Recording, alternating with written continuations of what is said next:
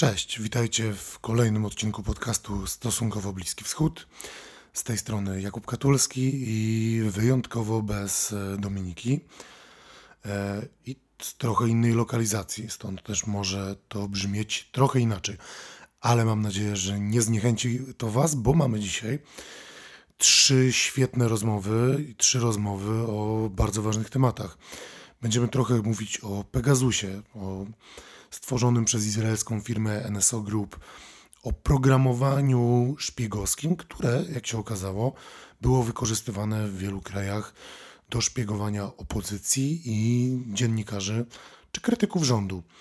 Ale będziemy też mówić o tym, co dzieje się w tym momencie w Iranie, w Chuzestanie i w innych prowincjach Iranu, gdzie ze względu na suszę i ekstremalnie wysokie temperatury sięgające powyżej 50 stopni Celsjusza dziennie wybuchły protesty, które są tłumione przez irańskie władze.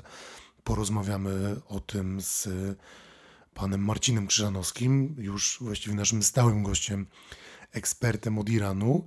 Dowiemy się za chwilę z tej rozmowy o tym, czy rzeczywiście te protesty są tak krwawo tłumione, jak mówi o tym choćby Amnesty International, czy jak mówi o tym Human Rights Watch i czy rzeczywiście głównym winowajcą są amerykańskie sankcje nałożone na Iran. Miłego słuchania. Dzień dobry, bardzo cieszę się, że pan zgodził się na rozmowę o tym, co dzieje się teraz w Iranie i właściwie nawet w ostatnich minutach.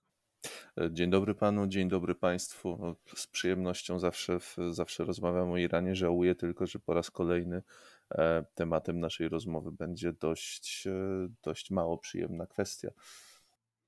Tak, no niestety ostatnie wydarzenia trochę nas nie rozpieszczają, kiedy obserwujemy to, co się dzieje, tylko może zanim przejdziemy do samych wydarzeń, to proszę powiedzieć, czy Chuzestan, ta południowa prowincja Iranu, naprawdę jest taki ważny?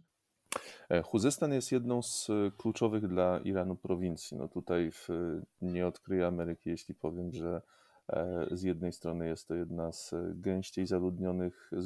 gęściej zaludnionych obszarów Iranu, z drugiej strony znaczna część rezerw ropy naftowej i gazu ziemnego w posiadaniu Iranu jest zlokalizowana właśnie w Chuzestanie. Tam też funkcjonują główne rafinerie, tam też funkcjonuje główny port przeładunkowy i tak dalej, i tak dalej. Tutaj położenie Chuzestanu na samym krańcu Zatoki Perskiej przy granicy z Irakiem i Kuwejtem też jest niezwykle ważne z punktu widzenia strategicznego. Tak, ale dlaczego właściwie w związku z tym 15 lipca wybuchły w Chuzestanie protesty?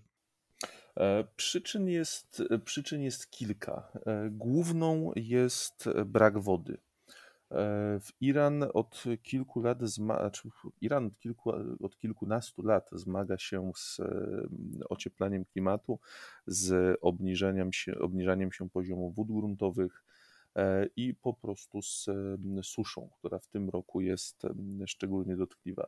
Na to wszystko dodatkowo nakłada się intensyfikacja produkcji przemysłowej w pozostałych, nie tylko w Chuzestanie, ale również w prowincjach sąsiednich, jak również oddalonych od Chuzestanu, co powoduje zwiększenie zapotrzebowania na wodę. Przemysł, to właściwie przemysł każdego rodzaju, potrzebuje ogromnych ilości wody.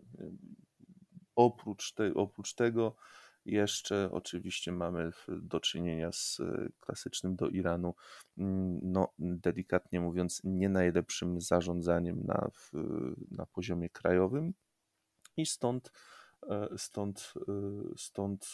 protesty. Tutaj właśnie brak wody kolejne lato z rzędu stał się tą iskrą, która wywołała protesty. No i do tego oczywiście dochodzą też oskarżenia miejscowej ludności wobec władz w Teheranie, oskarżenia o dyskryminację gospodarczą i ucisk, gdyż prowincja Chuzestan jest prowincją wieloetniczną. Jest domem dla większości z Arabów mieszkających w Iranie, jak również jest domem Lurów, kolejnej bardzo interesującej mniejszości etnicznej. Mówił Pan o zintensyfikowaniu się produkcji przemysłowej i tak mi się to kojarzy. Irańczycy mówią, że właściwie irański rząd mówi, że winowajcą tego kryzysu, tego braku wody są amerykańskie sankcje, przez które nie mogli odpowiednich funduszy zainwestować w Chuzestan. I ta intensyfikacja produkcji przemysłowej, czy nawet produkcji rolnej wynika chyba po części z tego irańskiego dążenia do usamodzielnienia się i w związku z tym pewnego rodzaju obejścia sankcji. Czy to jest słuszne myślenie? Zgadza się. Sankcje bez wątpienia są odpowiedzialne, przynajmniej częściowo. No, nie odważę się wskazać, czy za większość irańskich problemów z wodą, czy tylko za część, no, ale bez wątpienia kiepski stan gospodarki uniemożliwia realizację wielu kluczowych, wielu niezbędnych inwestycji. Dodałbym tutaj jeszcze, że podobny problem dotyczy rolnictwa. Irańskie dążenie do samowystarczalności gospodarczej, w tym do osiągnięcia pełnego bezpieczeństwa żywnościowego, spowodowało też intensyfikację upraw i hodowli, co oczywiście też pociągnęło za sobą zwiększenie zużycia wody, której no, Iran po prostu nie ma za dużo. Z drugiej strony, oprócz sankcji, to warto podkreślić, no, jeszcze ten słynny mismanagement irański też odgrywa bardzo dużą rolę. Jakkolwiek sankcje są przyczyną, podejrzewam, że jednak większości irańskich problemów infrastrukturalnych i strukturalnych, no to nie można na same sankcje zwalić wszystkiego. A w jaki sposób Iran sobie teraz radzi z tym kryzysem? Oczywiście oprócz tego, że wybuchły demonstracje i siły porządkowe starają się je tłumić skutecznie bądź mniej skutecznie, ale jakie są próby rozwiązania samego kryzysu, czyli tego deficytu wodnego? Bo z tego, co mi wiadomo, w Chuzestanie ponad 700 wiosek nie ma dostępu do wody pitnej bieżącego, przez co umiera między innymi bydło czy drób, w związku z czym za chwilę dojdzie tam do pewnego rodzaju może klęski głodowej, a może to jest też przesada. Jak Iran sobie radzi z tym kryzysem? Groźba, czy też może widmo klęski głodowej w Chuzestanie nie jest przesadzone. Oczywiście, jeśli by do niej doszło, no to władze w Iranie byłyby w stanie zorganizować pomoc, zorganizować wsparcie. Nie doszłoby do sytuacji, kiedy ludzie po prostu umierają z głodu na ulicach. Tym niemniej sytuacja hydrologiczna w Chuzestanie jest bardzo poważna. Jak rząd sobie z tym usiłuje poradzić? Ano, uruchomiono dodatkowe środki na realizację projektów hydrologicznych. Uruchomiono dodatkowe środki na budowę stacji odsalania wody z Zatoki Perskiej. Jednak no, wciąż jest to kropla, no, nomen omen, kropla w morzu potrzeb, która nie rozwiąże sytuacji. Do Ahwazu, do stolicy prowincji Chuzestan wysłano wiceprezydenta Jahangirego, który na miejscu ma zarządzać sytuacją, ma to pokazać, że władze traktują sytuację poważnie i oprócz siłowego tłumienia protestów będą też dążyć do stworzenia, wypracowania długofalowych rozwiązań. Oczywiście można sobie zadać pytanie, w jaki sposób obecność nawet tak wysokiego urzędnika, który po A za niecały miesiąc, za około 3 tygodnie ustąpi ze swojego stanowiska, a po B, no, w jaki sposób ma on być władny do rozwiązywania jakiegokolwiek problemu, skoro nie został dopuszczony do startu w ostatnich wyborach prezydenckich. Niektórzy mówią też, że jednym z winowajców tego kryzysu wodnego i tego, że brakuje tej wody, są te wielkie tamy, które zbudowane są w Chuzestanie. One robią monstrualne wrażenie, jak się ogląda zdjęcia, ale czy to rzeczywiście jest tak, że przez te tamy przez Chuzestan nie płynie odpowiednia ilość słodkiej wody, przez co się zasalają te rzeki? To się zgadza. To jest to, o czym wspominałem przy okazji intensyfikacji rolnictwa i zabezpieczenia żywnościowego kraju. Rząd irański, po to, żeby w innych regionach kraju można było efektywnie uprawiać ziemię, hodować zwierzęta, no, był zmuszony przekierować tą wodę między innymi właśnie płynącą z rzek w górach Zagros, które później trafiają do Chuzestanu, na inne prowincje. No a jak się okazuje, ten zasób wody jest ograniczony. Więc patrząc na to z tej perspektywy, to dla samego Chuzestanu właśnie tamy, chociażby Karun 3, nie tak dawno zainaugurowana, są pewnym zagrożeniem. Po prostu woda, która do tej pory płynęła z Zagrosu do Chuzestanu, do Zatoki Perskiej, jest rozlewana po większej powierzchni kraju. Więc siłą rzeczy sam Chuzestan ma jej nieco mniej. Mówi się, przynajmniej niektórzy politycy mówią nawet, że mimo, że te tamy są potrzebne tak naprawdę do rozwoju rolnictwa, to długofalowo mogą też spowodować problemy. Tak mówi były minister środowiska Isa Kalantari, ale czy rzeczywiście to może doprowadzić do problemów rolnictwa, czy może jednak to jest jedyna metoda, żeby to rolnictwo istniało w Chuzestanie? I tak, i to. Żeby rolnictwo istniało, no, woda jest absolutnie niezbędna.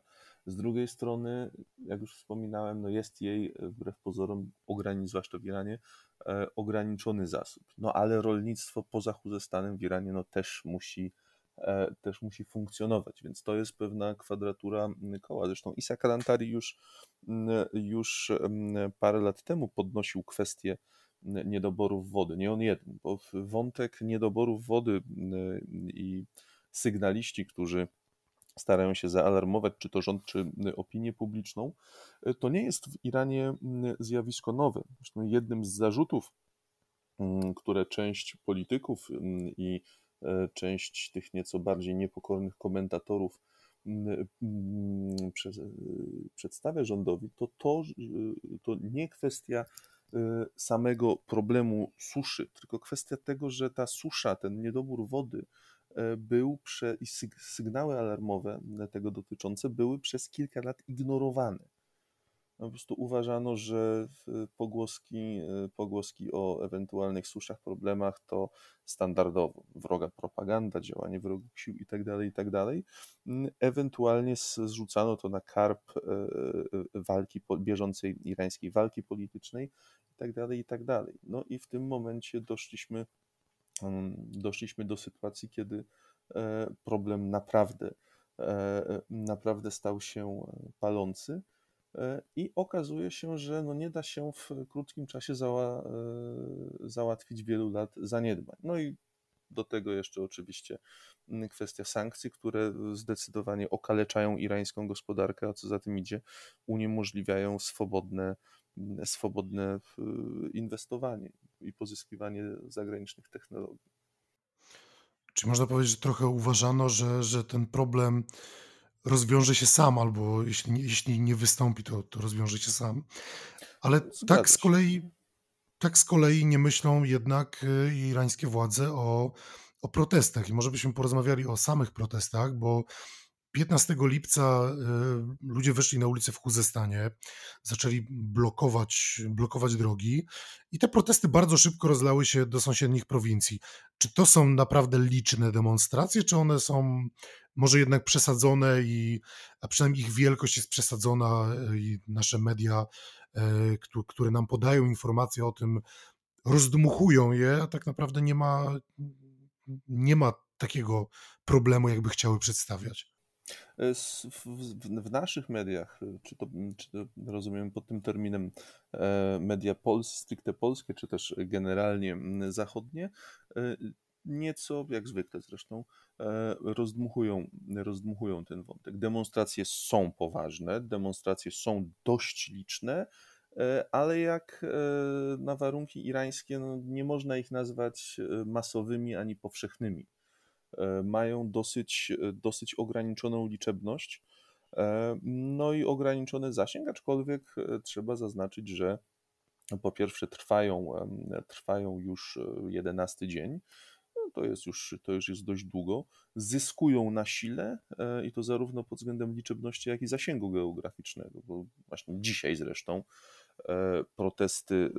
protesty rozpoczęły się i w Teheranie.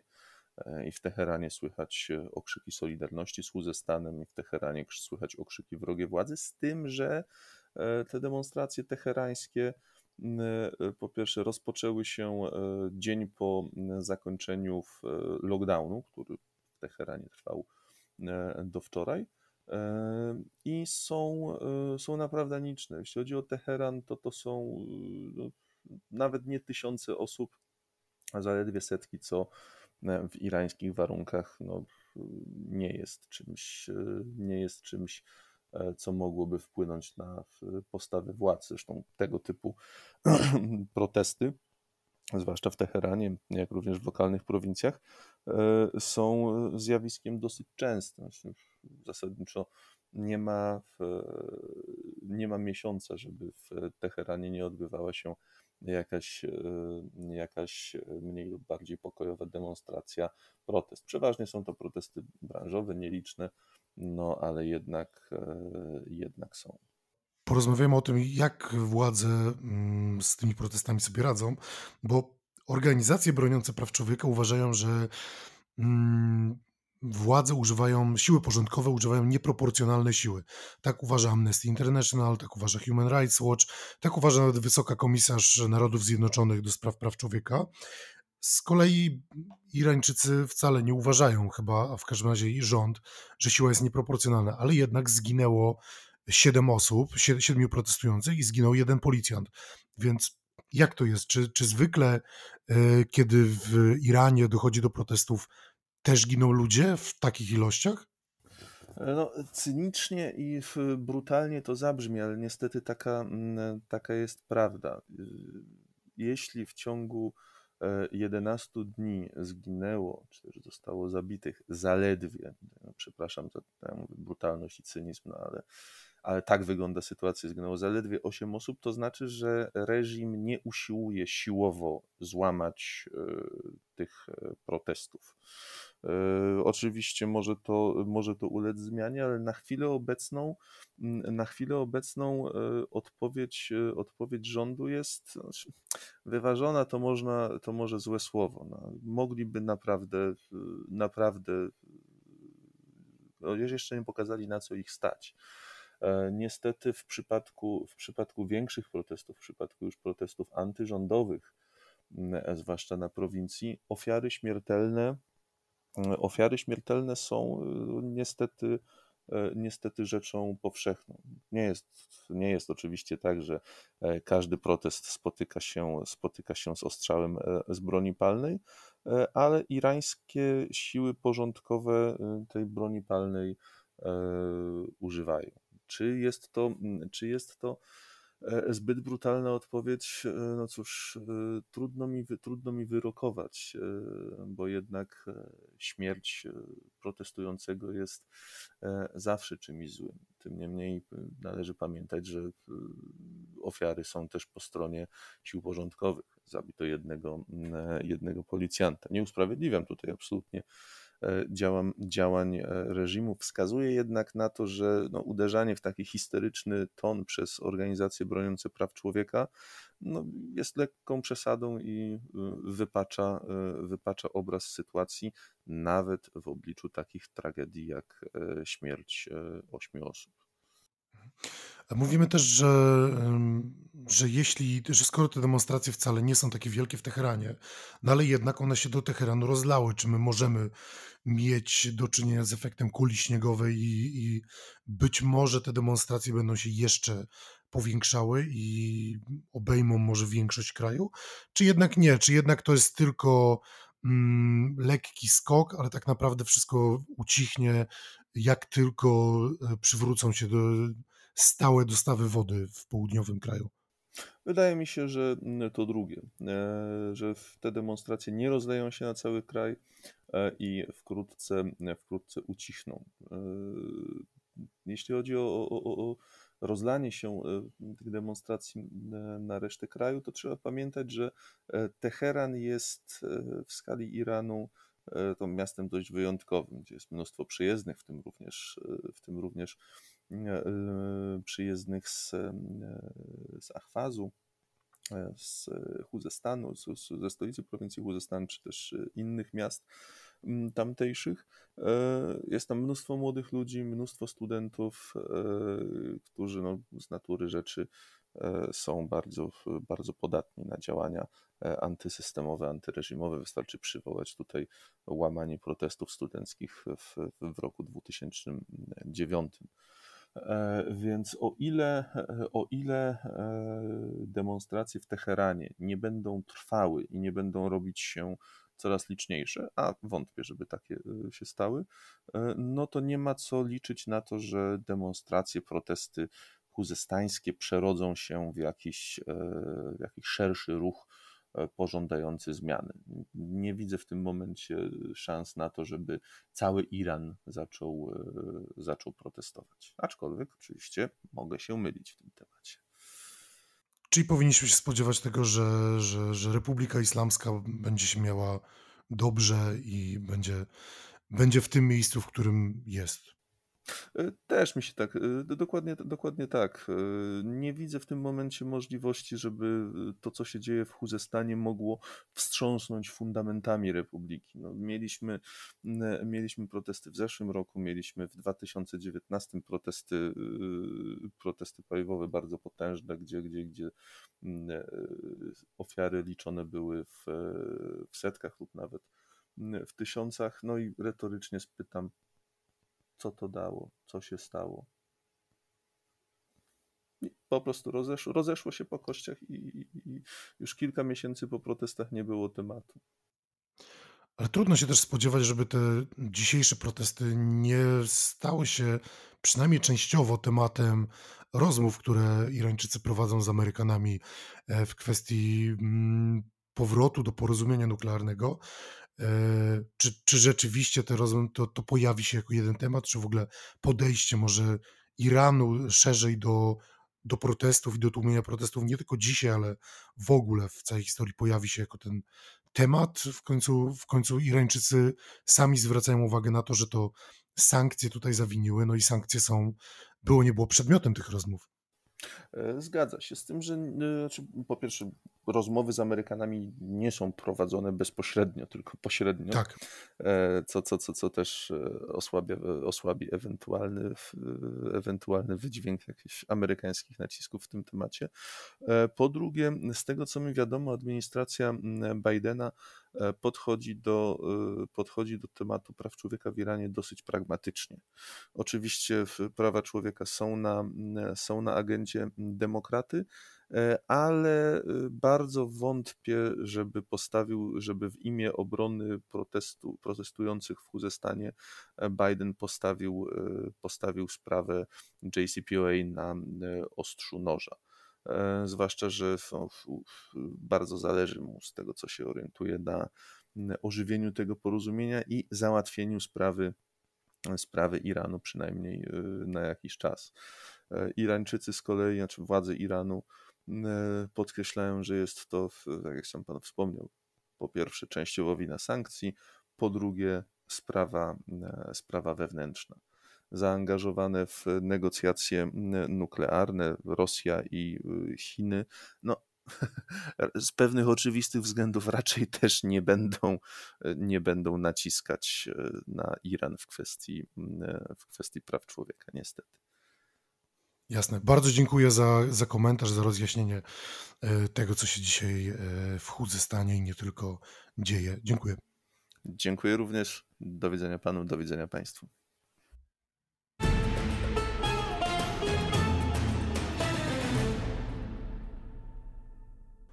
Naszym rozmówcą był pan Marcin Krzyżanowski, ekspert do spraw Iranu. A zanim przejdziemy do kolejnej rozmowy, bardzo chciałbym podziękować naszym patronom z patronite.pl, bo to dzięki waszej pomocy, dzięki waszemu wsparciu możemy ten podcast realizować, możemy realizować naszą stronę i tworzyć wielbłąda prasowego, którego co wtorek z drobnymi wyjątkami organizujemy, gdzie przyglądamy się polskiej prasie, polskim tygodnikom i mówimy wam, co one piszą o Bliskim Wschodzie. Dziękujemy, jeśli jeszcze nie jesteście naszymi patronami, ale zastanawiacie się nad tym, wejdźcie na patronite.pl i zerknijcie tam na nasz profil, zobaczcie, jakie progi oferujemy. Za wszystkie wpłaty oczywiście bardzo dziękujemy, każde wsparcie jest dla nas bardzo istotne. A naszym następnym gościem jest redaktor Jarosław Kociszewski, twórca podcastu Free Range Productions i ekspert Fundacji StratPoints. I będziemy rozmawiać o Pegasusie, o tym, jaki Pegasus, a właściwie to odkrycie, którego dokonali niedawno dziennikarze, jaki to będzie miało wpływ na życie dziennikarzy opozycjonistów, czy rzeczywiście fundamentalnie wszystko to zmieni. Miłego słuchania. Dzień dobry, panie redaktorze, bardzo miło, że zgodził się pan porozmawiać o Pegasusie. Dzień dobry. Właściwie Pegasus nie schodzi z pierwszych stron gazet i jak to się właściwie stało, że dzisiaj tyle na temat tego systemu wiemy?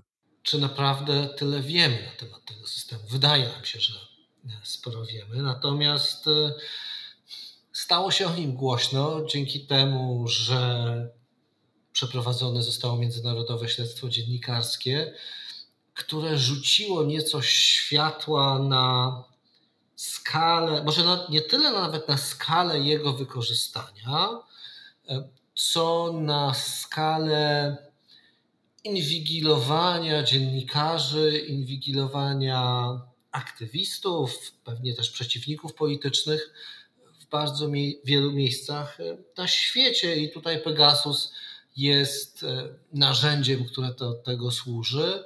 Co więcej, jest narzędziem, które bardzo łatwo przemawia do naszej wyobraźni, bo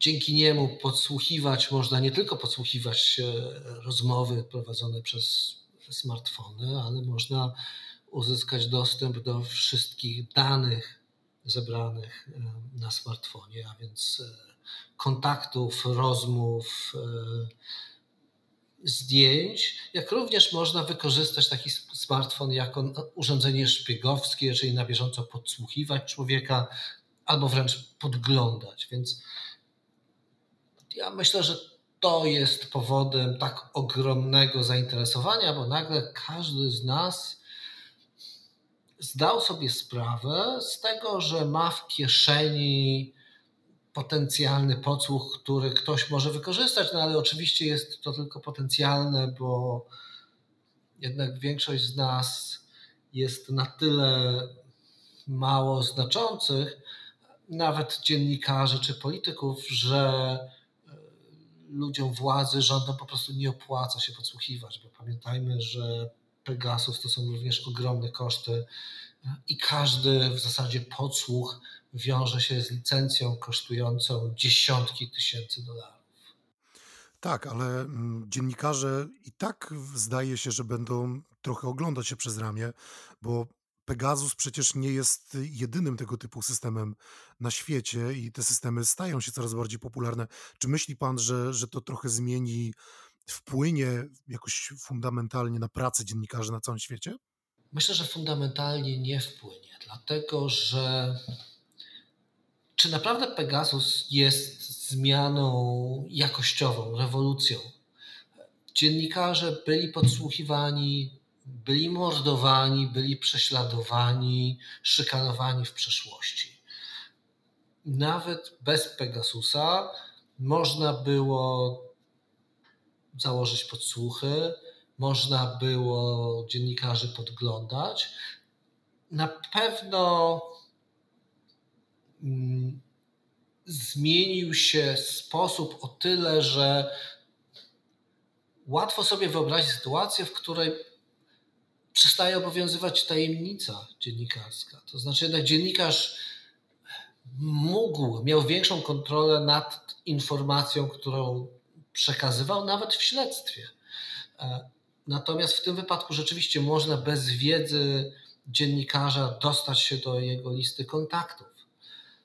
Natomiast co do zasady, dziennikarstwo, zwłaszcza dziennikarstwo śledcze, wiązało się z ryzykiem. Czy Pegasus, czy nie, różne autorytarne rządy dopuszczały się przestępstw na dziennikarzach.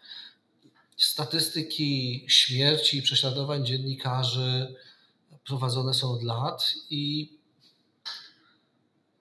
Pegasus jest pewnym kolejnym krokiem w walce między rządami autorytarnymi a wolną prasą, rządami autorytarnymi a opozycjonistami rozmaitego rodzaju. Natomiast nie sądzę, żeby był tutaj przełomem, zwłaszcza że to jest swego rodzaju wojna technologiczna, wojna mózgów i na każde nowe urządzenie, każdy nowy sposób inwigilacji można sobie wyobrazić znalezienie zabezpieczeń.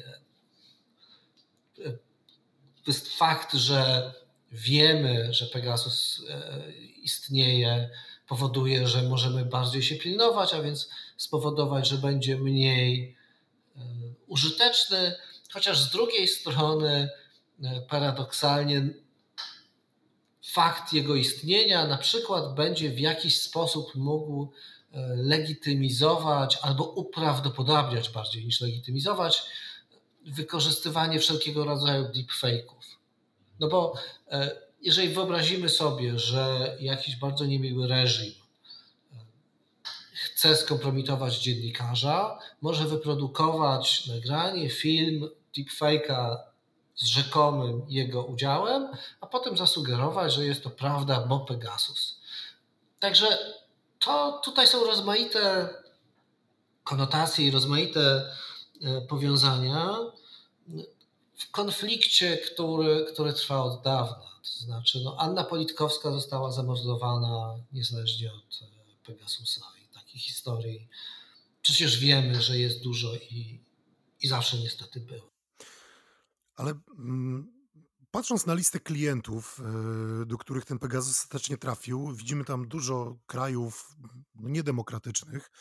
I dlaczego, jak to się dzieje, że izraelska firma sprzedaje taki system? Bo przecież to nie jest chyba wyłącznie tak, że wystarczy, żeby klient dobrze zapłacił. Jednak Izrael klasyfikuje Pegasusa jako broń informacyjną, więc w związku z tym sprzedaż Pegasusa poza granice kraju musi być zatwierdzana przez rząd. Jak to się dzieje, że akurat taka szeroka jest lista krajów, które z demokracją niewiele mają wspólnego, a co więcej, w momencie, w którym ten Pegasus był im sprzedawany, też nie utrzymywały w wielu przypadkach otwartych relacji z Izraelem? To jest dokładnie to samo pytanie, które można zadać przy okazji każdego innego handlu bronią. Jak to jest, że kraje niedemokratyczne kupują broń od krajów demokratycznych? Czy to jest Pegasus, czy to jest karabin, czy to jest samolot, czołg, czy jakakolwiek amunicja?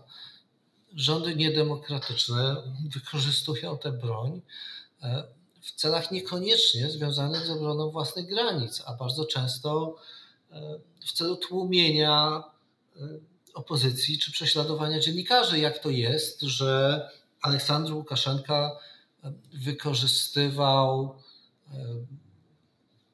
gaz łzawiący czy amunicję do rozpędzania tłumów pochodzące z krajów Unii Europejskiej, w tym z Polski czy z Czech. Izrael tutaj nie jest w żadnym wypadku wyjątkiem. Wiemy przecież z historii, że w 1994 roku w okolicznościach ludobójstwa w Rwandzie do Rwandy trafiały transporty izraelskiej broni. Ale to nie jest grzech popełniany wyłącznie przez Izrael.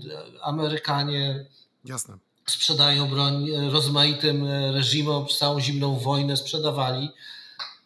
Jest to część dokładnie tego samego rynku, dzięki któremu junty wojskowe rozmaite funkcjonują. Co więcej, mamy kraje, które są czy przestają być demokratyczne, ale należą do NATO chociażby. Jak to jest, że Węgry, kraj należący do Unii Europejskiej, do NATO, kupił Pegasusa po to, żeby, jak teraz wiemy, śledzić dziennikarzy? To nie jest to problemem w tym momencie Izraela, tylko bardziej, może organizacji, do których te kraje należą. Ale czy w związku z tym, bo Izrael przedstawia siebie już od lat właściwie jako jedyną funkcjonującą i liberalną demokrację na Bliskim Wschodzie i czy to nie jest jednak cios w reputację, nie tylko NSO Group, o co za chwilę będę chciał się zapytać, ale czy to nie jest też poważny cios w reputacji Izraela, który trochę traci tą możliwość przedstawiania się jako 100% demokratycznego kraju? Ale to by znaczyło, że Stany Zjednoczone przestały być demokracją, sprzedając broń do Birmy. Ale właśnie, czy tak się nie stało? Bardzo byśmy pewnie chcieli żyć w świecie idealnym, w którym tylko dobre organizacje posiadają środki przymusu po to, żeby się bronić. Natomiast tak nie jest. I fakt, że jakieś państwo sprzedaje broń, która potem jest używana w złych celach, niekoniecznie obciąża demokrację tego kraju. Bardzo byśmy chcieli, nie żyjemy w świecie idealnym. W związku z tym ja myślę, że nie ma to żadnego wpływu na to, czy postrzegamy Izrael jako demokrację, czy nie. Czy na pewno my jako kraj sprzedajemy broń? Może nasz akurat handel bronią nie jest szczególnie rozwinięty, więc pewnie nie jesteśmy świetnym tego przykładem, ale właśnie kraje Unii Europejskiej sprzedają broń. Teoretycznie nie każdemu, kto chce kupić, praktycznie broń trafia zawsze tam, gdzie są pieniądze, dzięki czemu również organizacje w rodzaju Hezbollahu, na przykład na Bliskim Wschodzie, posiadają rozmaitego rodzaju uzbrojenie. Amerykanie swego czasu sprzedawali broń Iranowi, który walczył z Irakiem, słynna afera Iran-Contras. Przez całą zimną wojnę Zachód wspierał rozmaite reżimy, niekoniecznie demokratyczne, które jednak były gotowe przeciwstawiać się blokowi wschodniemu i tak dalej. Handel bronią rzeczywiście ma wpisaną tę ciemną stronę i handel bronią informacyjną w żaden sposób tutaj nie różni się od handlu bronią kinetyczną.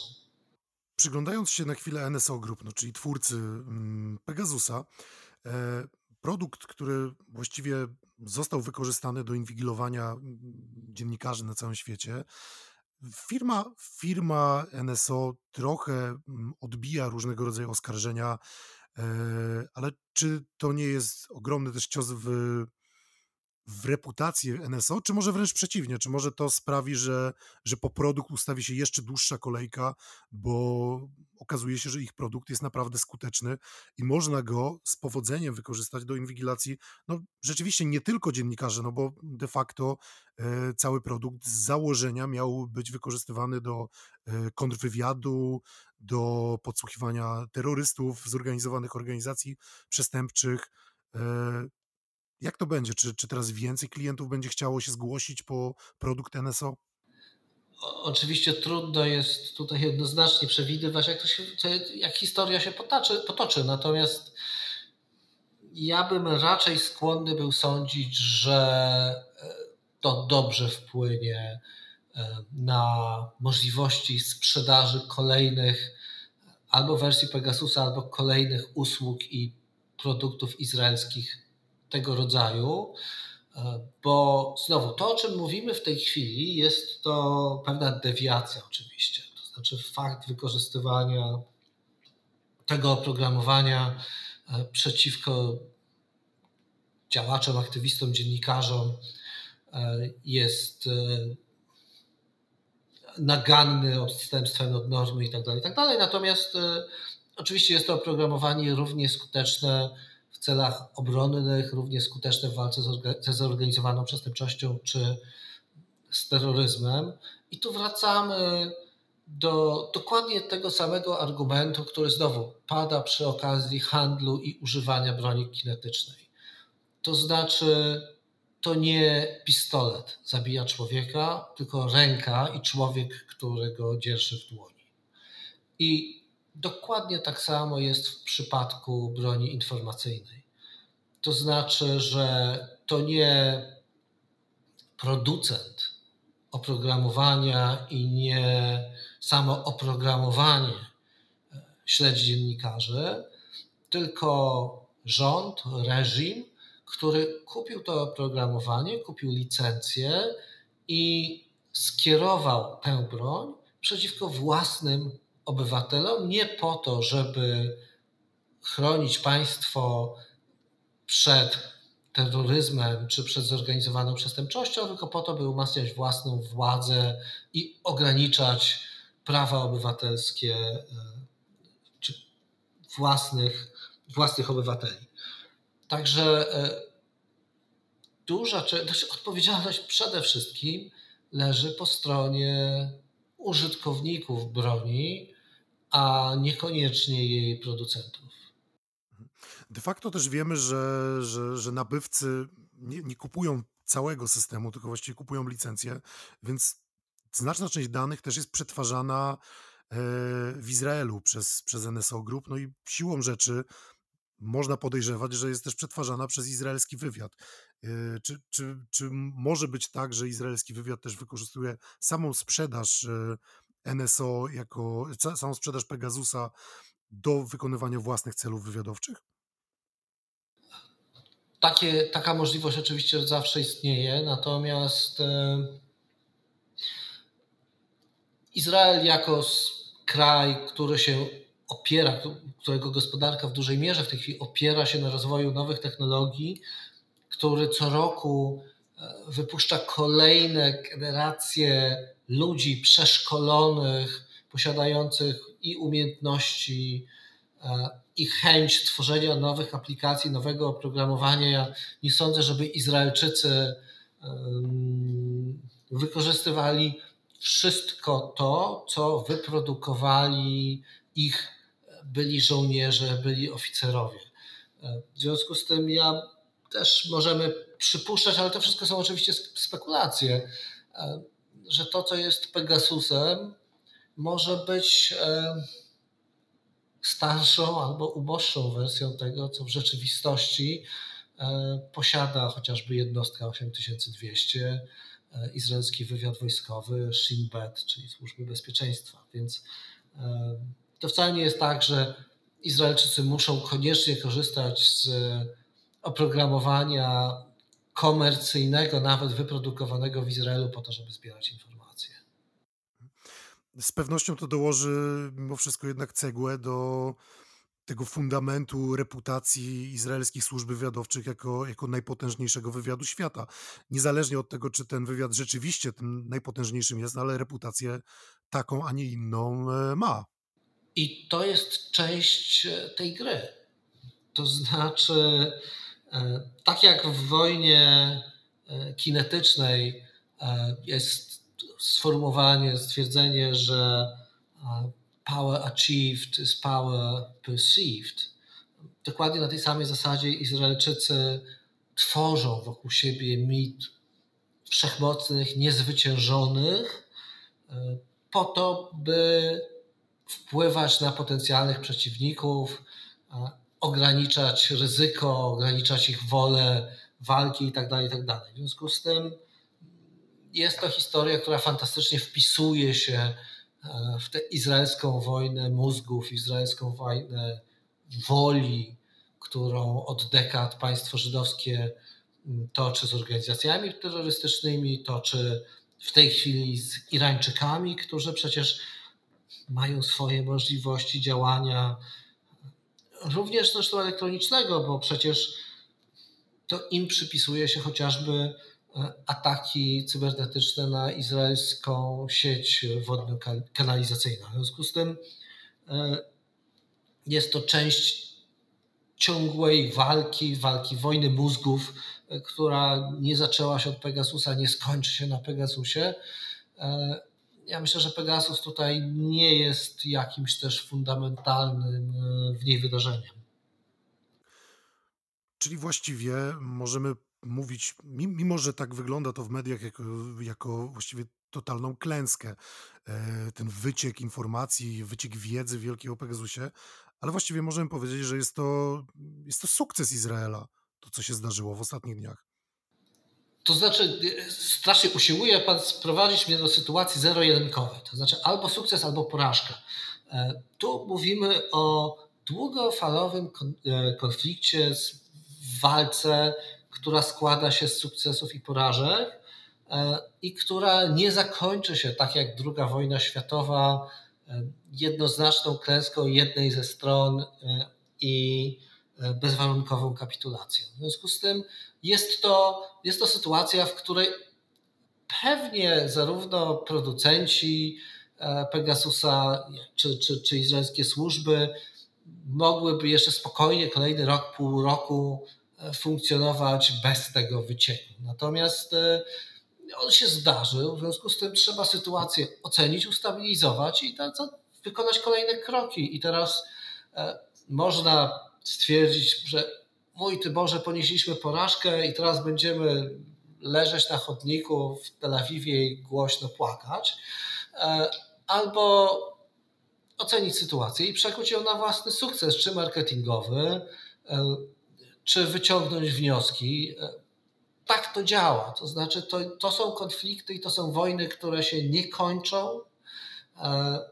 Również w przypadku walki z terrorem czy organizacjami terrorystycznymi żaden sukces nie jest ostateczny, ani żadna porażka nie jest ostateczna. Ja pamiętam, przez lata opowiadałem o wojnie między Hezbollahem a Izraelczykami w południowym Libanie, gdy jeszcze Izraelczycy w południowym Libanie utrzymywali strefę buforową. I to była dokładnie taka sama historia. To znaczy jedna ze stron wymyślała patent na tę wojnę, przez parę tygodni zadając stronie drugiej poważne straty, potem druga strona znajdowała sposób na ten patent i odnajdywała własny patent, który pozwalał znowu przez jakiś czas mieć przewagę. Tak to wygląda i to dokładnie jest to samo w przypadku wojny informacyjnej, wojny cybernetycznej i dokładnie tak samo będzie w przypadku Pegasusa. Może się okazać, że na przykład NCO Group zmieni nazwę, przekształci się w coś, bo właściciele uznają, że jednak marketingowo nie ma sensu to, co się w tej chwili dzieje, ale życie będzie toczyło się dalej. Kolejne generacje zabezpieczeń się pojawią, które spowodują, że te wersje oprogramowania, które w tej chwili stanowią podstawy funkcjonowania Pegasusa, przestaną być skuteczne, natomiast za jakiś czas pojawią się nowe aplikacje szpiegowskie i znowu nieprzyjemne rządy, które chcą walczyć z demokracjami i chcą walczyć z wolną prasą, znajdą sposób na to, żeby znowu inwigilować dziennikarzy. Dokładnie tak samo było przed Pegasusem, jest teraz i niestety tak będzie. Jest to niekończący się spór, konflikt, który ma rozmaite etapy, rozmaite rozdziały tej historii. Teraz widzimy dopisanie kolejnego rozdziału, natomiast nie jest on absolutnie ostateczny z żadnej strony. Tak, ja jak najbardziej się zgadzam, bo zresztą widzimy to choćby po staraniach izraelskich e, spowolnienia choćby irańskiego programu nuklearnego, mimo sabotaży, to nie ma racji bytu takiej, że nie będzie to nigdy ostateczny efekt. Zresztą sami Izraelczycy też wiedzą o tym, że nie da się tego programu całkowicie zatrzymać, tak samo jak nie da się całkowicie powstrzymać Hezbollahu czy Hamasu, ale chciałbym jeszcze o jedną rzecz zapytać, czy w związku z tym, że wyciekło wiele informacji dotyczących Pegasusa, czy my powinniśmy się też spodziewać tego, że na czarny rynek w pewnym momencie trafi, a może już trafiła, no jakaś wersja tego systemu, którą mogą się posługiwać organizacje terrorystyczne, czy mafie na przykład, które będą wykorzystywać to z kolei na swoją stronę do podsłuchiwania może wojskowych, może sił porządkowych. Czy my coś wiemy na ten temat, a może możemy to podejrzewać?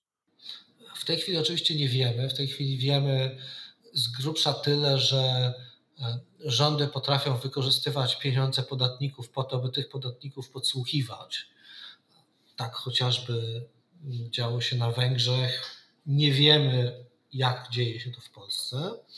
Natomiast dokładnie jak w przypadku systemów uzbrojenia kinetycznego, możemy się spodziewać, że wersje, podróbki, jakieś uproszczone mechanizmy, może trochę tańsze, a może rozwinięte nielegalnie, trafią na ciemną stronę mocy, czy tę jeszcze ciemniejszą stronę mocy, a więc do organizacji przestępczych i do organizacji terrorystycznych, co jest w zasadzie chyba tylko kwestią pieniędzy, bo jeżeli spojrzymy na rakiety, którymi potrafią się posługiwać organizacje terrorystyczne, to okaże się, że one są to jest bardzo nowoczesna i bardzo droga broń, która jednak trafia, chociaż nikt oficjalnie nie sprzedał nigdy państwu islamskiemu rakiet TOW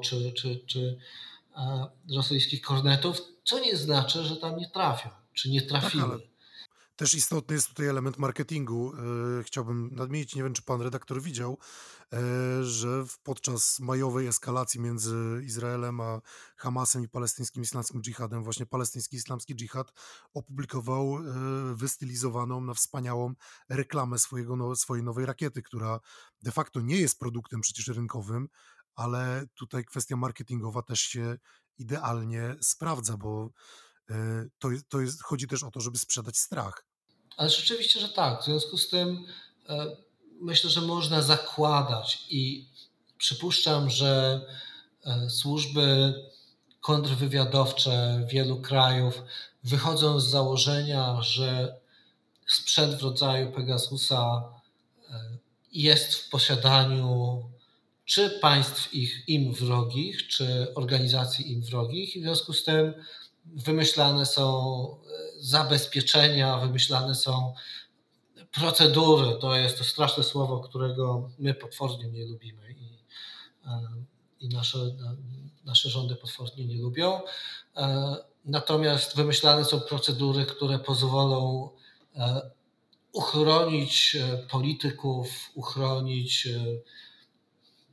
sztaby generalne, dowództwa wojskowe przed infiltracją, ochronić służby policyjne przed infiltracją z użyciem tego rodzaju narzędzi, a potem się zresztą okazuje, że w sumie nie dużo prostsze rozwiązania, zwykły phishing wystarczy, żeby dostać się do tajemnic jednego czy drugiego polityka, więc ale tak, ja myślę, że w krajach które bardziej dbają niż my o zachowanie tajemnicy, tego rodzaju założenia są po prostu przyjmowane. To tak już podsumowując, czy polscy dziennikarze powinni się patrzeć uważnie za swoje plecy? I niekoniecznie tylko ci polscy dziennikarze, którzy zajmują się tym, co się dzieje u nas w Polsce, w polskiej polityce, ale też ci polscy dziennikarze, którzy zajmują się za granicą? Myślę, że polscy dziennikarze mają wiele powodów do niepokoju z uwagi na to, co dzieje się w Polsce.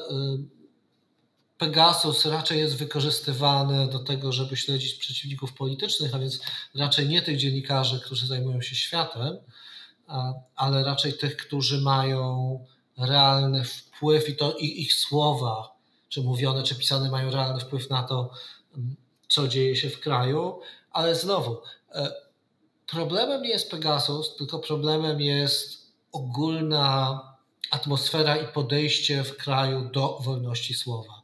W momencie, kiedy w jakimś kraju wolność słowa jest zagrożona, to Pegasus czy nie, problem jest dokładnie ten sam. Super, bardzo dziękuję za rozmowę, za objaśnienie tego problemu, no i za Pana komentarz. Bardzo dziękuję. Dziękuję bardzo.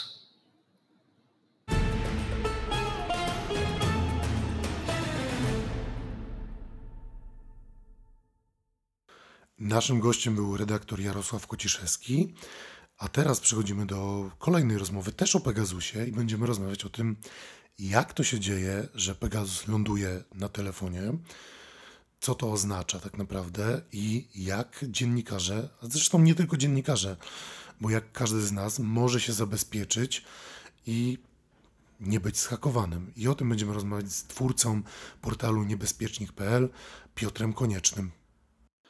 Cześć, bardzo miło Cię słyszeć w naszym podcaście i bardzo miło, że zgodziłeś się porozmawiać o bezpieczeństwie dziennikarzy, bezpieczeństwie chyba nas wszystkich.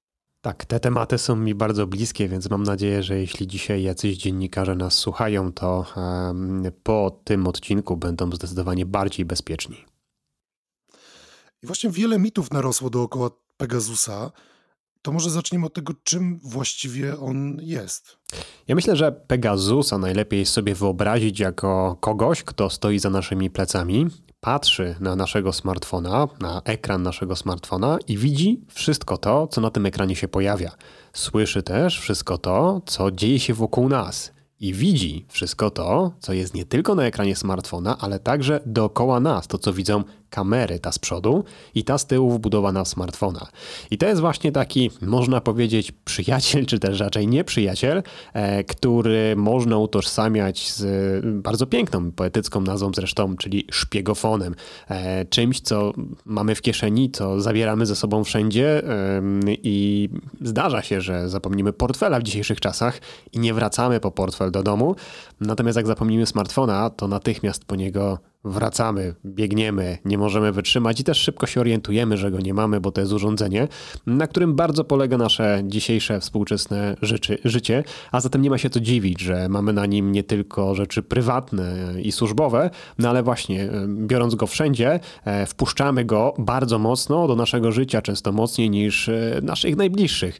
I taki smartfon, a raczej czujniki, które są w niego wbudowane, łącznie z kamerą i mikrofonem, wie o nas często więcej niż my sami. I stąd też, jeśli ktoś przejmie nad tym wszystkim kontrolę, może bardzo wiele informacji na nasz temat zdobyć.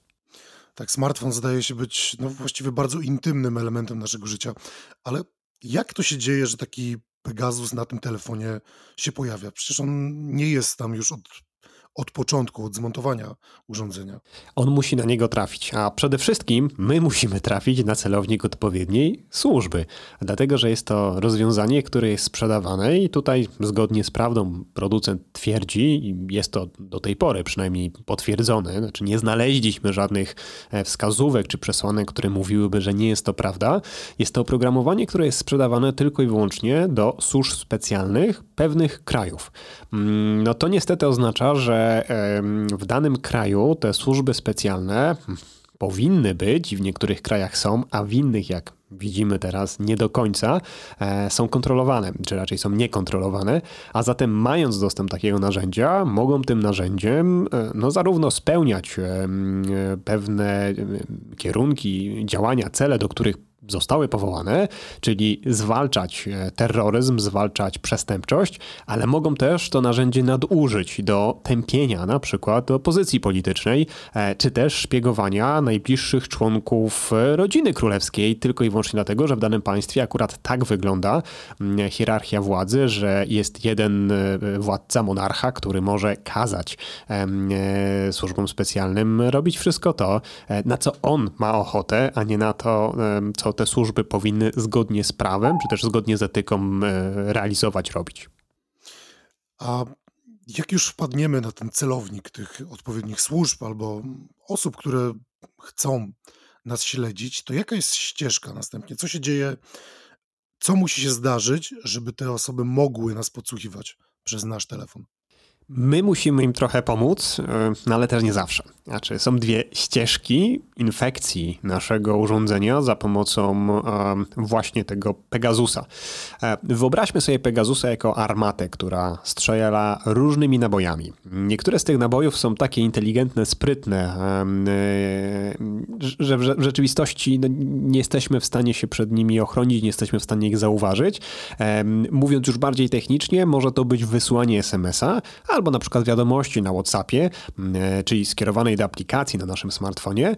Ta wiadomość zostanie przez nasz smartfon odebrana. Zobaczymy na przykład powiadomienie związane z tą wiadomością i teraz cała sztuczka polega na tym, że w treści tej informacji będzie pewien ciąg znaków, który, już nie wchodząc w szczegóły techniczne, wykorzystuje błąd w samym oprogramowaniu A WhatsAppa, albo B systemu operacyjnego, albo A i B naraz, zazwyczaj właśnie tak to wygląda, do tego, żeby przejąć kontrolę nad naszym urządzeniem i móc na nie wgrać złośliwe oprogramowanie, które następnie, i to się dzieje bardzo szybko, usunie to powiadomienie z skierowane do nas wiadomości na WhatsAppie, czyli my nawet nie będziemy sobie zdawali sprawy z tego, że jakaś wiadomość do nas przyszła, jeśli nie patrzyliśmy w tym momencie na ekran, który się zaświecił i zgasł, bo to powiadomienie nagle się pojawiło i później zniknęło. I w tym momencie już Pegasus jest na naszym urządzeniu.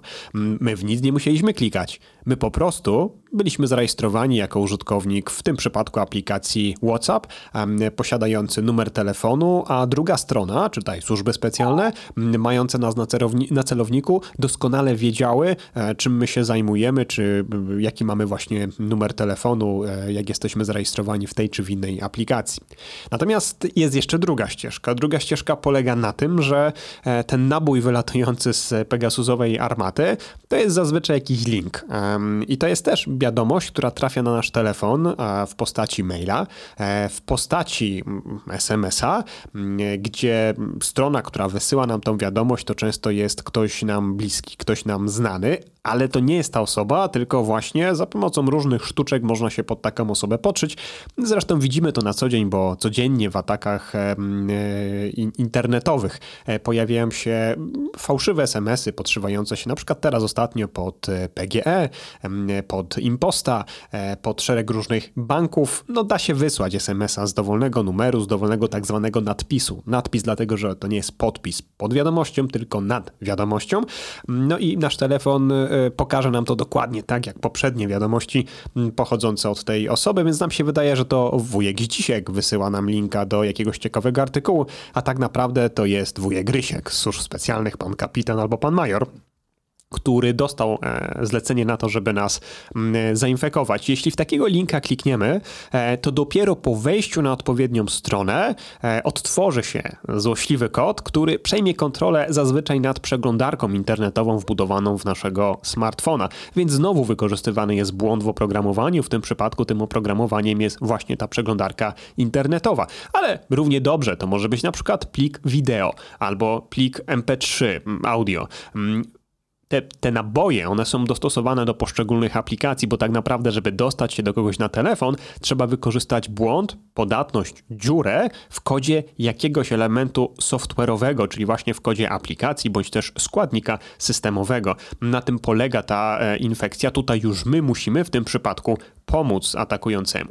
No ale też nie zawsze taki atakujący, który chce nas skłonić na wejście na stronę internetową, która w konsekwencji przejmie kontrolę nad naszym telefonem, musi nam wysyłać jakieś wiadomości, bo jest jeszcze jedna metoda ataku Pegasusem, ta taka najbardziej technicznie skomplikowana, czy najtrudniejsza w realizacji, bo wymaga wyjścia z placówki służby specjalnej i udania się w okolice, na przykład nas samych, z odpowiednią walizką, tak zwanym IMSI catcherem, czy też jak polskie służby to nazywają, jaskółką, a zatem takim małym nadajnikiem i odbiornikiem imitującym te tak zwane BTS-y, czyli anteny, które widzimy telefonii komórkowej na różnych dachach w mieście, praktycznie na każdym rogu.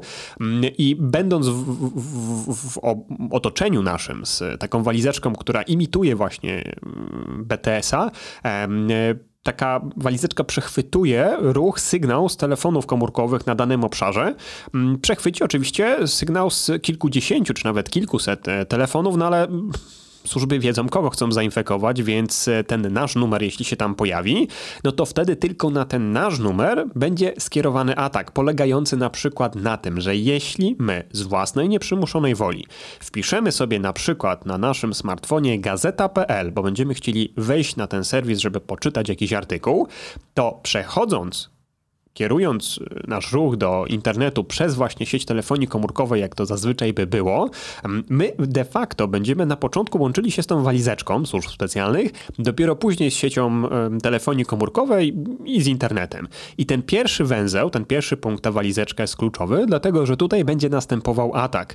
Do tego, co gazeta.pl nam zwróci, czyli do treści artykułu, znowu zostanie dodany ten mały fragment ze złośliwym kodem, który przejmie w konsekwencji kontrolę naszą przeglądarką, więc tutaj my nawet możemy się nie spodziewać, że jesteśmy atakowani, bo tak naprawdę można by powiedzieć, my atakujemy samych siebie, kiedy nasz telefon jest podpięty do niezaufanego elementu, do niezaufanego węzła sieciowego. Oczywiście wcale nie trzeba z taką walizką zbliżać się do nas, można również ten pierwszy węzeł przejąć po stronie naszego operatora dostawcy internetu, czy to internetu, z którym łączymy się poprzez tak zwane Wi-Fi, czyli sieć bezprzewodową, czy to operatora, który jest dostawcą naszej pakietowej transmisji danych w telefonii komórkowej. Tylko tutaj oczywiście służby musiałyby już w tym momencie nawiązać odpowiednią współpracę z operatorem, mieć odpowiednie kwity, jak to się mówi, dograne i nie wykluczam, że w niektórych przypadkach tego typu działania się stosuje, natomiast traci się wtedy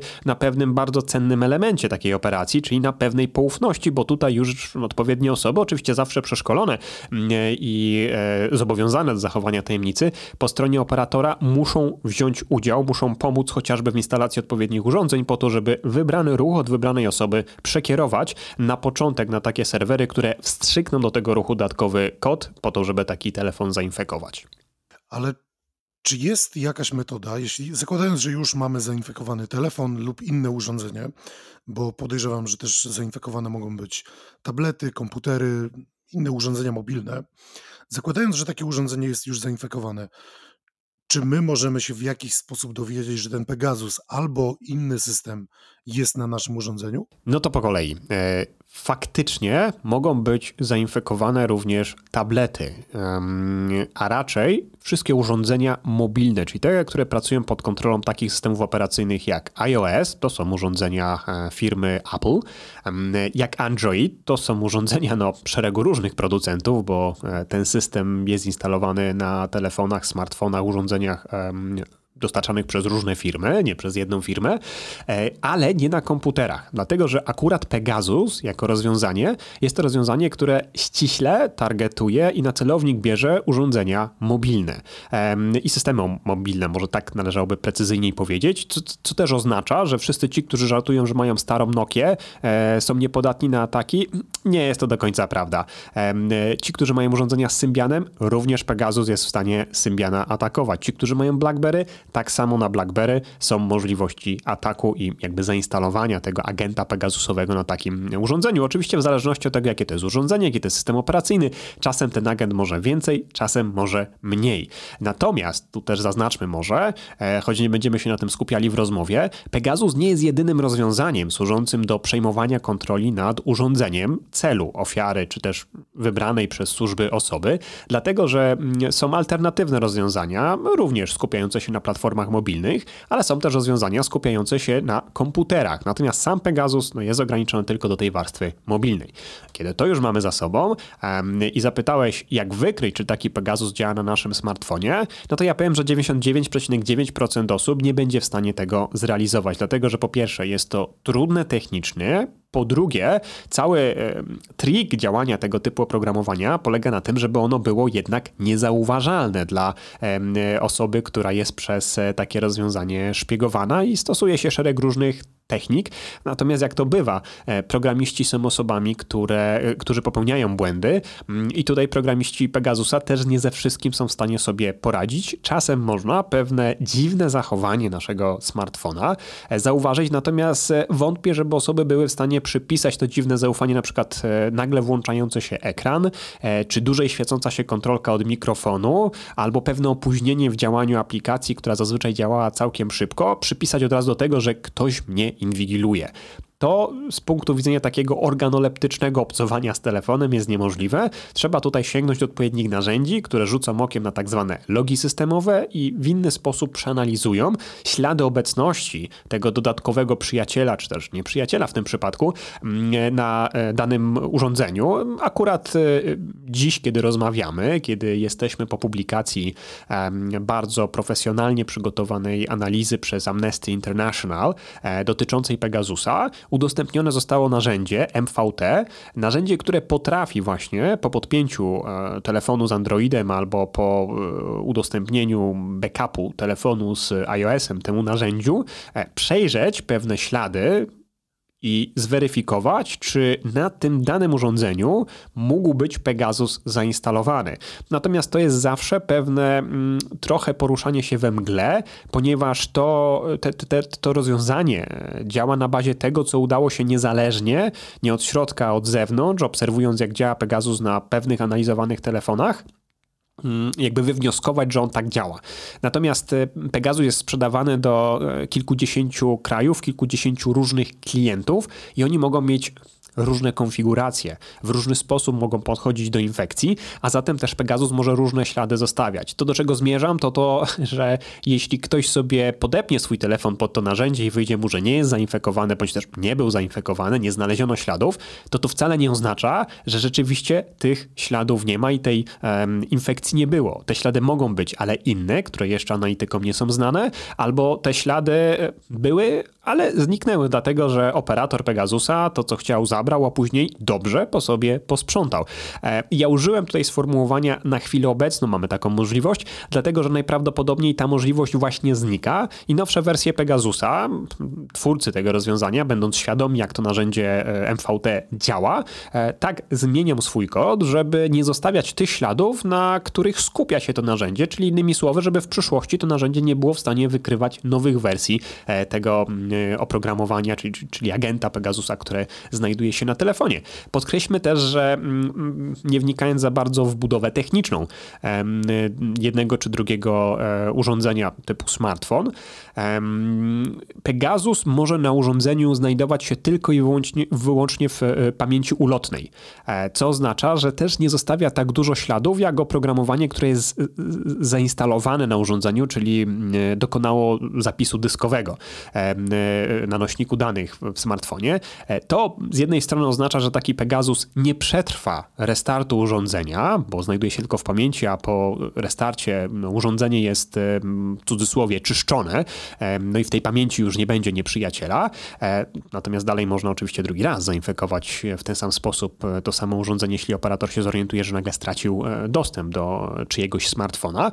No ale jednak ten restart tutaj jest takim elementem oczyszczającym i to też powoduje, że będąc w pamięci nie zostawia się aż tak dużo śladów, czyli unika się po części pewnych technik analizy pod kątem tego, czy z danym urządzeniem coś złego się działo, czy są jakieś ślady na tym urządzeniu, które wskazywałyby na to, że ono jest przejęte, czy też właśnie zainfekowane jakimś złośliwym oprogramowaniem, bądź też tym spywarem rządowym a la Pegasus.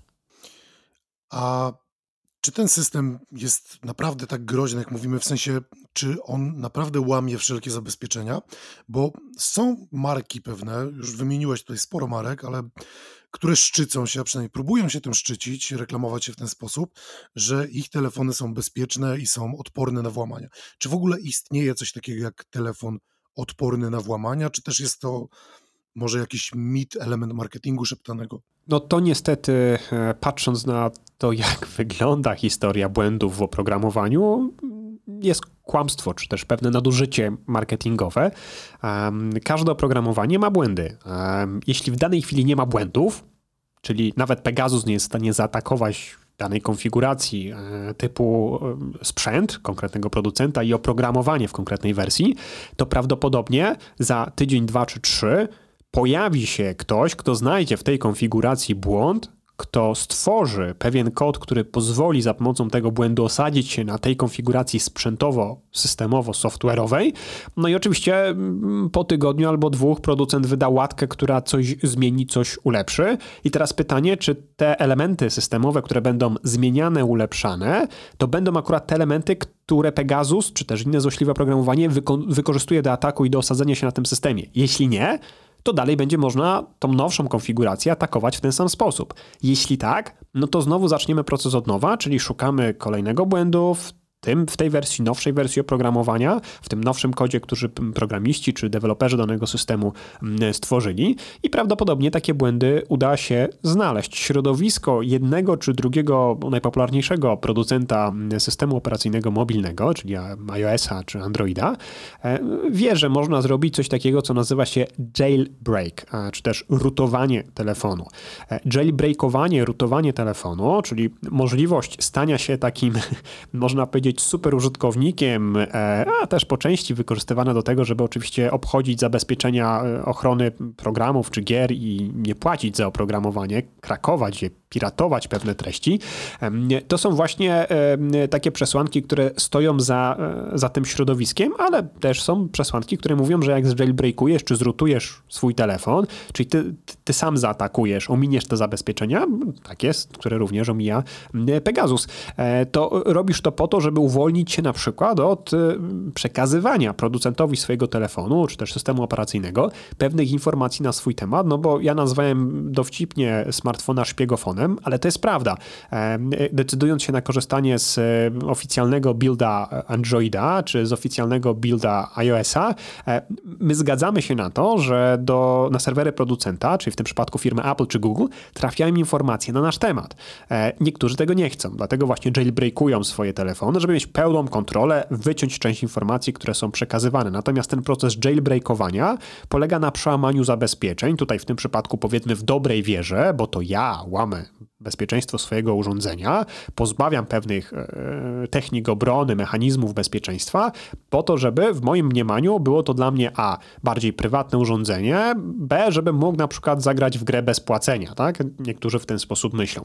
Natomiast te same naboje, które ja wykorzystałem do tego ataku, wykorzystuje też Pegasus do tego, żeby naruszyć to bezpieczeństwo i dodatkowo na moim urządzeniu zainstalować właśnie tego małego agenta, który będzie zbierał informacje i wysyłał do pana kapitana czy majora. A jak w ogóle dziennikarze mogą się zabezpieczać przed atakami, już nie tylko przed atakami samego Pegasusa, ale w ogóle różnych aplikacji czy różnych systemów, które służą do śledzenia, podsłuchiwania, sprawdzania, czym się zajmują dziennikarze. Zresztą może to pytanie powinno być szersze, bo ono powinno dotyczyć się nie tylko dziennikarzy, ale tak naprawdę chyba każdego użytkownika urządzeń mobilnych, no bo wszyscy jakimiś danymi, które dla nas są poufne, obracamy. Niektóre może są bardziej wrażliwe, inne mniej, ale każdy z nas pewne rzeczy, pewne działania w sieci chciałby ukryć. W skrócie taka odpowiedź brzmi: to zależy i to jest najbardziej znienawidzona odpowiedź osób związanych z bezpieczeństwem, no ale niestety taka jest prawda. nie ma jednej złotej rady. Jeśli mówimy o bezpieczeństwie, zawsze musimy rozważyć konkretną osobę w konkretnej sytuacji. Czyli na początku odpowiedzieć sobie na pytanie, co dla mnie jest najważniejsze? Dla jednego z dziennikarzy najważniejsza będzie ochrona smartfona, bo tam ma dużo rzeczy. Dla innego z dziennikarzy najważniejszy może być komputer albo jego faktyczny notatnik i długopis, dlatego że to w tym miejscu ma najważniejsze informacje. Dla jednego dziennikarza bardzo ważna będzie ochrona źródeł. Dla innego dziennikarza ważniejsza niż ochrona źródeł może być ochrona jego prawdziwej tożsamości, czy też anonimowości w momencie, kiedy tworzy jakiś tekst, albo ochrona swojej rodziny przed ewentualną zemstą firmy, którą opisuje, czy której jego reportaże mogą się nie spodobać i która mogłaby się chcieć na przykład mścić małostkowo na rodzinie takiego dziennikarza. Różne są przypadki. Naprawdę różne, dlatego że też dziennikarze są w różnych krajach, niektórzy są korespondentami wojennymi, także na początek musimy powiedzieć sobie, co jest najważniejsze. 2, trzeba sobie odpowiedzieć na pytanie, kto chciałby mnie zaatakować. No niektórzy faktycznie mogą się chcieć obawiać służb specjalnych, ale część być może będzie musiała się bardziej skupić jednak na przykład zbuntowanym dziale IT firmy, wokół której węszą i tworzą tekst. Porównanie możliwości działu IT a służb specjalnych to jest porównanie 2 typów atakujących. Niektórzy mogą się chcieć zabezpieczyć i obawiać, albo powinni się zabezpieczyć i obawiać bardziej niż tych cyberzagrożeń. Powinni się obawiać na przykład jakiegoś Sebastiana, który jest przypakowany i który po prostu zna adres i zostanie nasłany przez jedną czy drugą stronę sporu opisywanego przez danego dziennikarza. Także tu jest portfolio zagrożeń. Natomiast jeśli skupiamy się na ochronie urządzeń mobilnych, to też w zależności od stopnia paranoi, czy też od sytuacji, która ma miejsce i tego wroga, którego widzimy, tak dobieramy ochronę, żeby możliwości poszczególnych ataków nie wyeliminować, bo tego nigdy nie jesteśmy w stanie zrobić, ale ograniczyć albo przynajmniej sprowadzić do takiego poziomu, gdzie będziemy świadomi, że coś się dzieje w tym obszarze złego i musimy wdrożyć odpowiednie inne działania. Tutaj też to pokazuje, że de facto, żeby ochronić źródło, tożsamość źródła, trzeba się na to przygotować od samego początku, czyli mieć odpowiednią ścieżkę kontaktu. Czasem wystarczy przecież, że źródło skontaktuje się z dziennikarzem na open line, czyli zadzwoni po prostu na numer telefonu komórkowego, powie, że słuchaj, ja mam taką wiadomość, tutaj jest bardzo fajna historia, którą mógłbyś opisać, a dziennikarz powie, nie, chwila, bo to są takie tematy, że musimy przejść na bezpieczne połączenie, więc ściągnij sobie Signala, od dzisiaj będziemy rozmawiali na Signale, słuchaj, pod 3. drzewem w tym cmentarzu, za 5. grobem ja ci zostawiłem kartę SIM, która jest kupiona anonimowo w Czechach, ja ją przywiozłem rok temu, kupiłem za gotówkę i tak dalej, tak się będziemy komunikowali. Tylko że to już jest za późno, dlatego że w momencie, kiedy ten dziennikarz stworzy jakiś artykuł i ktoś będzie się przyglądał jego działalności, to ktoś, kto zobaczy billing połączeń, czy też rzuci sobie okiem na inne obszary działania tego dziennikarza, może namierzyć ten kontakt z jakąś osobą. Oczywiście dalej ta komunikacja rzeczywiście była zaszyfrowana, nie wiadomo kiedy, nie wiadomo o czym była rozmowa, ale jeśli ta osoba, która się skomunikowała na te 15 sekund, kiedy dziennikarz powiedział, nie, stop, ja ci wyślę instrukcję, jak bezpiecznie będziemy rozmawiali, będzie wyskakiwała na billingu, do którego można dotrzeć, nawet przez te 15 sekund. Jest to pracownik akurat tej firmy, której jakieś tam czarne sekrety opisuje śledztwo dziennikarskie, no to mamy tutaj takie poszlakowe dowody, które mogą skłonić osobę do tego, żeby się przyjrzeć tej konkretnej osobie jako potencjalnemu informatorowi. No i na przykład zupełnie klasycznie chodzić i za dziennikarzem i za tą osobą i weryfikować, kiedy pojawiają się nowe artykuły i czy w międzyczasie te osoby się ze sobą spotkały, czy wymieniły jakieś komunikacje. Naprawdę pomysłów tu jest dużo. Sposobów na inwigilację w dzisiejszym świecie jest masa. Żeby to dobrze zrobić, trzeba naprawdę mocno się napracować i to nie tylko w świecie ścieżki jakby internetowej, czy komputerowej, smartfonowej komunikacji, ale również w tym tak zwanym realu. Przygotować się na to, że ktoś może za nami chodzić, przygotować się na to, że nasza rodzina, nasi bliscy mogą być celem ataków, bo ich urządzenia też przebywają w naszej okolicy, posiadają informacje na nasz temat i z nich też można bardzo łatwo pozyskać szukać informacji, zresztą żeby daleko nie szukać, minister Dworczyk jest przykładem dokładnie tego typu osoby, która została zaatakowana przecież nie tylko na swoich zasobach, ale również bliska mu osoba, żona.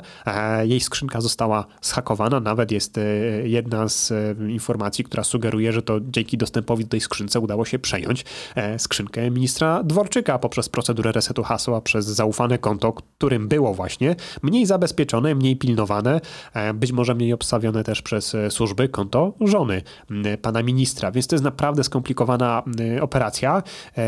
Ja mogę wspomnieć o tym, że my jako niebezpiecznik, kilka redakcji w Polsce, a dokładnie dziennikarze śledczych tych redakcji, przeszkoliliśmy z takiego bezpiecznego tworzenia tekstów i kontaktu ze swoimi źródłami w tej domenie cyfrowej. Natomiast zwracaliśmy tam olbrzymią uwagę na to, że słuchajcie, jeśli będziecie mieli dobrze dograną komunikację anonimową, zabezpieczoną ze swoim źródłem, czy wewnątrz swojej redakcji, bo przecież wcale nie trzeba monitorować kontaktu ze źródłem, można czasem wkręcić się do redakcji i tam w odpowiednim miejscu wiedzieć zawczasu, co ma się wydarzyć, to nawet jeśli to wszystko dogracie, to tak czy inaczej na warstwie tych realnych kontaktów ktoś może po prostu za wami chodzić, może ściągnąć rozmowę, którą prowadzicie z żoną wieczorem, chwaląc się tym, co ustaliliście w swoim śledztwie dziennikarskim za pomocą mikrofonu kierunkowego. To nie jest rocket science, to bardzo łatwo można pokazać i tego typu sprzęt,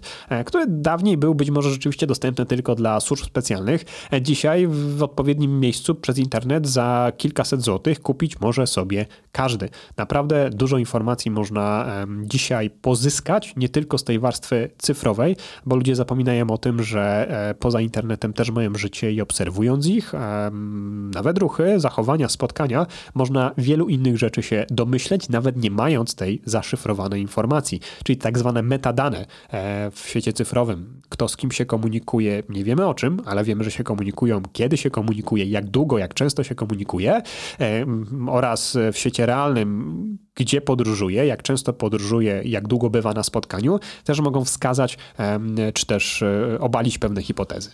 Czyli właściwie podsumowując to, jak my możemy się zabezpieczać, to jedyną właściwie strategią zabezpieczania się jest spodziewanie się inwigilacji czy ataku z różnej strony, tak? Dokładnie tak. Znaczy, to znowu nie chciałbym, żeby ktoś wpadał w panikę i niepotrzebną taką paranoję. Natomiast w zawodzie, zwłaszcza dziennikarza śledczego, paranoja jest przyjaciółką, która nam towarzyszy i która często ratuje nam nasze dziennikarskie pióro, więc taką paranoję wydaje mi się zdrową dobrze mieć.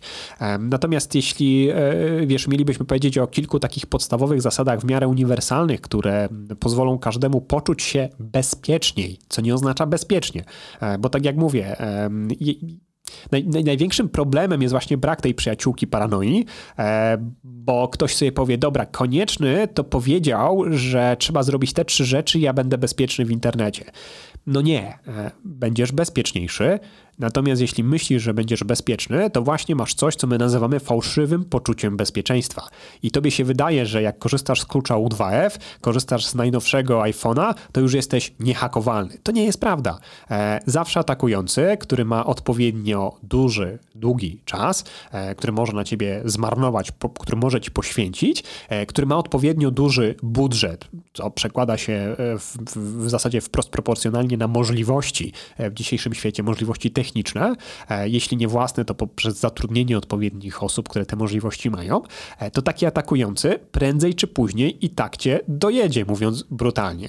Więc warto się przygotować na to, warto mieć świadomość tego, że ktoś może zapukać o 6 nad ranem, warto mieć wtedy odpowiednie kopie bezpieczeństwa zawczasu zrobione, w odpowiednich miejscach rozlokowane, może niekoniecznie po rodzinie, bo znane są przypadki, kiedy jeśli ktoś puka o 6 rano do ciebie, to prawdopodobnie wpadnie też do twoich teściów i najbliższych znajomych z wykrywaczem metalu i ogródek im przekopie i znajdzie to, co tam zakopałaś pod drzewem, bo było ci najwygodniej, bo to są twoi najbliżsi, najbardziej zaufani znajomi. No, trzeba mieć pewną wyobraźnię i ta zdrowa paranoja właśnie podpowiada, jak przygotować się na pewne scenariusze, które wspólnie, w zależności od sytuacji, można sobie z jakimś doradcą bezpieczeństwa opracować, można je zawczasu przygotować, wdrożyć w życie, monitorować, udoskonalać i per dany przypadek czy śledztwo dziennikarskie dostosowywać do tego, jak bardzo są prawdopodobne. To jest właśnie to szerokie myślenie o bezpieczeństwie. Czy ono jest proste? Nie.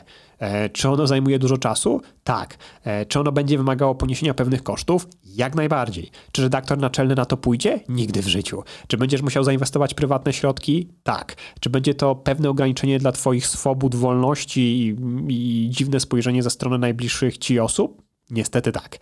Więc to nie jest zabawa, w cudzysłowie, dla każdego. To naprawdę jest coś, co jeśli ktoś chce zrobić dobrze, to może robić, czy musi robić z odpowiednim poświęceniem. Niestety, przykro mi to mówić, ale z takich pierwszych kontaktów, które z różnymi redakcjami i dziennikarzami śledczymi mieliśmy, to nie są to osoby, które myślą o bezpieczeństwie na tym poziomie, co też oznacza, że są zazwyczaj bardzo łatwym celem dla służb i nie tylko służb, ponieważ jeśli dziennikarza zaatakujemy, w ogóle dlaczego służby atakują dziennikarzy, tak? Służby nie atakują dziennikarzy. Służby atakują osoby, które mają informacje.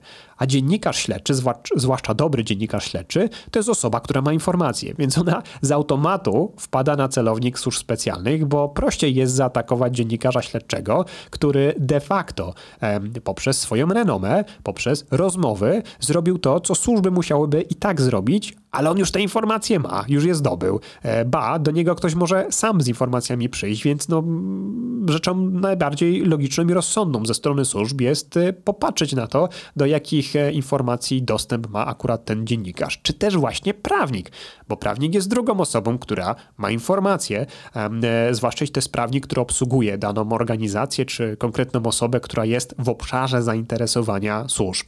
Albo żona, albo kochanka, albo najbliżsi przyjaciele, bo oni też mogą pewne informacje na temat interesującego służby wydarzenia pozyskać, więc tutaj często można powiedzieć tak zbyt szeroko ten parasol inwigilacji się rozpościera po to, żeby pozyskać informacje, które z pozoru w kontekście jednej osoby mogą być bardzo nieistotne i nie pozwolą tej osobie, na przykład kochance, wywnioskować całości układanki, ale dostęp do strzępka informacji, którą ta osoba będzie miała na temat danego celu, czy danego konkretnego, powiedzmy, dziennikarza, jeśli już się przyglądamy dziennikarzowi, może pomóc osobom, które obserwują jego różne najbliższe osoby, wywnioskować, co się ma zdarzyć, bo tutaj będą mieli jeden puzelek informacji, skądinąd będą mieli drugi puzelek informacji, po prostu te rzeczy po nitce do kłębka, jak puzelki złożą i dojdą do konkretnych wniosków, konkretnych informacji, więc to jest tak naprawdę takie całościowe myślenie, natomiast też wycofajmy się trochę z czegoś, w co myślę już głęboko naprawdę zabrnęliśmy, bo akurat jeśli chodzi o Pegasusa, to Pegasus jest rozwiązaniem, które ma określoną liczbę licencji, co też oznacza, że agencje rządowe jednocześnie w określonym czasie mogą szpiegować ograniczoną liczbę osób. Oczywiście są agencje, które mają pewnie duży budżet do wyłożenia na Pegasusa, natomiast patrząc na to, jak przynajmniej do niedawna wyglądał budżet organizacji w Polsce służby jednej, która miała, wiemy o tym, że jakby zostało to potwierdzone, że korzysta z oprogramowania Pegasus, czyli mówię tutaj o CBA, no to ten budżet nie pozwalał na jakieś idące w setki liczby osób, które byłyby inwigilowane, więc też siłą rzeczy taka służba skupia się na najważniejszych z jej punktu widzenia osobach czy kręgach, które ma rozpracować. Patrząc na to, czym zajmuje się CBA, no to CBA zajmuje się kwestiami raczej finansowymi, więc też jest małe pole do przecięcia się z oczywiście tym światem dziennikarzy śledczych, chociaż też niekoniecznie, tak, bo w niektórych sytuacjach znane są też takie przypadki, gdzie pewne gangi, czy to narkotykowe, czy uprawiające karuzele VAT-owskie w swojej grupie bliskich współpracowników mieli również zaprzyjaźnionych dziennikarzy, czy też właśnie dziennikarze śledczy często rozpracowywali takie tematy, więc też jeśli po dobroci nie chcą przekazywać służbom takich informacji, to być może właśnie zostaną objęci taką inwigilacją po to, żeby te informacje z ich urządzeń po prostu pozyskać. Bardzo dziękuję Ci za ten komentarz i za rozjaśnienie kwestii Pegasusa. No i też przede wszystkim chyba kwestii bezpieczeństwa własnego każdego z nas. A czekaj, no właśnie, bo ja nie powiedziałem jeszcze tych 3 rad, tak, które podnoszą bezpieczeństwo. One tam... Myślałem, że już one tam wybrzmiały po części, tak? Ale jeśli ktoś rzeczywiście chciałby sobie odrobinę podnieść to bezpieczeństwo, żeby wyfiltrować część tych takich najprostszych ataków, to rzeczywiście polecam skorzystanie z czegoś, co nazywa się dwuetapowe uwierzytelnienie i do każdego konta, które mamy gdzieś w serwisie, takie uwierzytelnienie warto sobie ustawić, nie przez aplikacje, nie przez SMS-y, między innymi dlatego, że już mówiliśmy o jaskółkach, które przechwytują ruch internetowy, nie mówiąc już o tym, że służby mają dostęp do naszych SMS-ów, jeśli by chciały je mieć, także mogą sobie w naszym imieniu przejąć siłowo dostęp do jakiegoś konta. Dlatego tutaj w grę wchodzi dwuetapowe uwierzytelnienie na podstawie tak zwanego klucza U2F. To jest specjalne rozwiązanie, które można kupić w internecie za 100 kilkadziesiąt złotych. Warto wydać te 100 kilkadziesiąt złotych po to, żeby ochronić sobie swoją skrzynkę mailową, swoje konto w serwisie społecznościowym czy w innych miejscach. No ale myśląc znowu, tak wybiegawszy wstecz, no to warto oczywiście te wszystkie konta zakładać na przykład na różne imiona, nazwiska, różne dane niepowiązane ze sobą po to, żeby komuś nie ułatwić później namierzenia całego naszego online'owego życia w każdym serwisie za pomocą jednego kliknięcia. Więc to jest też takie podejście właśnie proaktywne. Więc to byłaby jedna rada. Druga rada to zawsze korzystajmy z najnowszych wersji oprogramowania i najnowszego sprzętu. No i to jest droga do wdrożenia rada. Natomiast to jest właśnie minimalizowanie tego ryzyka, że ataki, które się pojawiają, one zazwyczaj pojawiają się na oprogramowanie, które jest starsze niż nowsze. W najnowszych wersjach usuwane są błędy, za pomocą których Pegasus czy inne złośliwe oprogramowanie może wniknąć na urządzenie. Więc jeśli będziemy mieli aktualny system operacyjny i będziemy mieli aktualne aplikacje, trudniej będzie nas zaatakować, albo przynajmniej ten atak będzie wymagał właśnie naszej aktywnej działalności, czyli kliknięcia w link, a nie ma tak, że ktoś nam po prostu podeśle wiadomość i od razu ona z automatu przejmie kontrolę nad naszym urządzeniem. Znaczy, to też może się zdarzyć, ale to zdarza się zdecydowanie rzadziej, w związku z czym aktualizujmy oprogramowanie. No i trzecia rada, którą myślę, że należałoby wdrożyć w praktycznie każdym przypadku, no to przede wszystkim mieć świadomość tego, że informacje na nasz temat w różnych miejscach zostawiamy nie tylko my, ale też nasi najbliżsi. I nie ma możliwości mówienia o czymś bezpieczeństwie bez zabezpieczenia najbliższych osób dla tej osoby. Więc tu niestety do bezpieczeństwa trzeba podejść właśnie tak wielopoziomowo i w pierwszym kręgu zabezpieczyć wszystkie te osoby, które jakieś informacje mają na nasz temat, mogą mieć na nasz temat, no i też osoby, które w naszym otoczeniu najczęściej przebywają. To nie jest łatwe do wdrożenia, natomiast to są takie 3 rzeczy, o których w pierwszej kolejności pomyślałbym z punktu widzenia osoby, o której dzisiaj mówiliśmy, czyli przede wszystkim osoby takiej, jakim jest dziennikarz czy redaktor, zwłaszcza ten na kierunku śledczym. Dziękuję. Teraz już na pewno wszystko jest jasne. Może nie wszystko, ale jest jeszcze jaśniej, jeśli chodzi o bezpieczeństwo i o wdrożenie pewnych zwyczajów, które mogą faktycznie nam pomóc w zabezpieczeniu siebie. Dziękuję. Dzięki.